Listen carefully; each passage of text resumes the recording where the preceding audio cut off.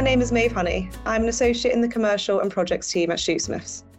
Hello, my name is Emma Lusty and I'm a principal associate in the commercial and projects team at Shoesmiths. Welcome to the ShoePod sessions. The purpose of these sessions is to help our listeners understand the key components of a commercial contract. Today's topic on our journey through a contract is anti-bribery. So Emma, what is an offence under the Bribery Act 2010? Well, broadly, under the Bribery Act 2010, it's an offence for a person to offer, promise or give a bribe to another person, request, agree to receive or accept a bribe, or to bribe a foreign public official to obtain or retain business. But for businesses, it's important to be aware that a commercial organisation also commits an offence under Section 7 if it fails to prevent bribery by a person acting on its behalf. So that would be an associated person, for example, agents, franchisees and suppliers of services, where the bribery was intended to obtain or retain a business advantage for the commercial organisation. So a commercial organisation can commit an offence under the Act? Yes, a commercial organisation that's incorporated or formed in the UK or carries on a business or part of a business in the UK can be liable under Section 7, even if it isn't aware of the corrupt conduct or the associated person isn't convicted of a bribery offence.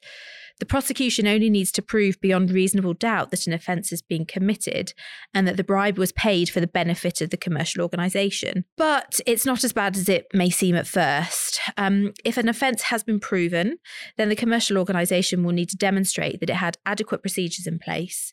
It won't be liable if it can show that it has in place adequate procedures designed to prevent bribery by its associated persons, or that the associated person's bribe was not intended to obtain or retain business or a business advantage for the commercial organisation. What constitutes an adequate procedure? Well, unhelpfully, the Bribery Act doesn't define what constitutes adequate procedures. And so what counts as adequate will depend on a variety of factors, including the level of risk the organisation faces, as well as the nature, scale and complexity of the organisation's activities. So what do commercial organisations need to consider? Well, relevant commercial organisations should consider the likely Section 7 risk. They should undertake appropriate due diligence on the other party, and they should consider whether to add specific anti-bribery provisions to the contract or take any other steps to appropriately manage any identified risk.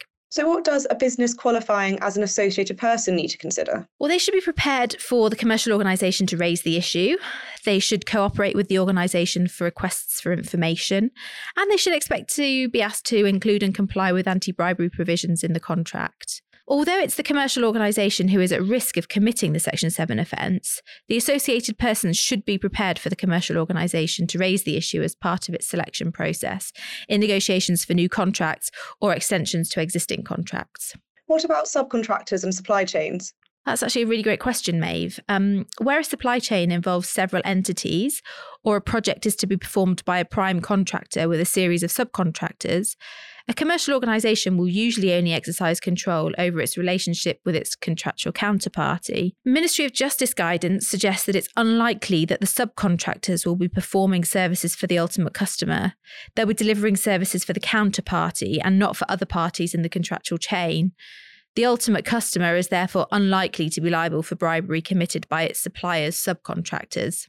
However, the Ministry of Justice guidance does recommend that the principal way in which commercial organisations approach bribery risks that may arise lower down the supply chain is by employing appropriate anti-bribery procedures. So, for example, it might employ risk-based due diligence and the use of anti-bribery terms and conditions in its relationship with its contractual counterparty, and request that the counterparty adopt a similar approach with the next person in the chain. So, in summary, a commercial organisation should assess whether the agreement will give rise to a relevant commercial organisation or associated person relationship, and if so, assess the external bribery risks, for example, country risk, sector risk, transaction risk, and business opportunity risk.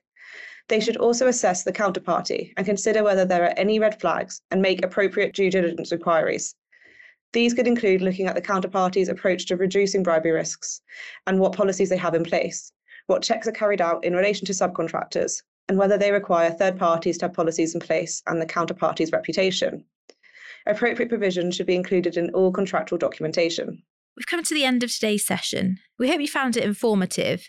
Of course, if you need any assistance in any aspect of law that we've touched on today, please don't hesitate to get in touch with either Maeve or myself, and we'd be very happy to help. From Maeve and myself, thank you very much for listening. Thank you.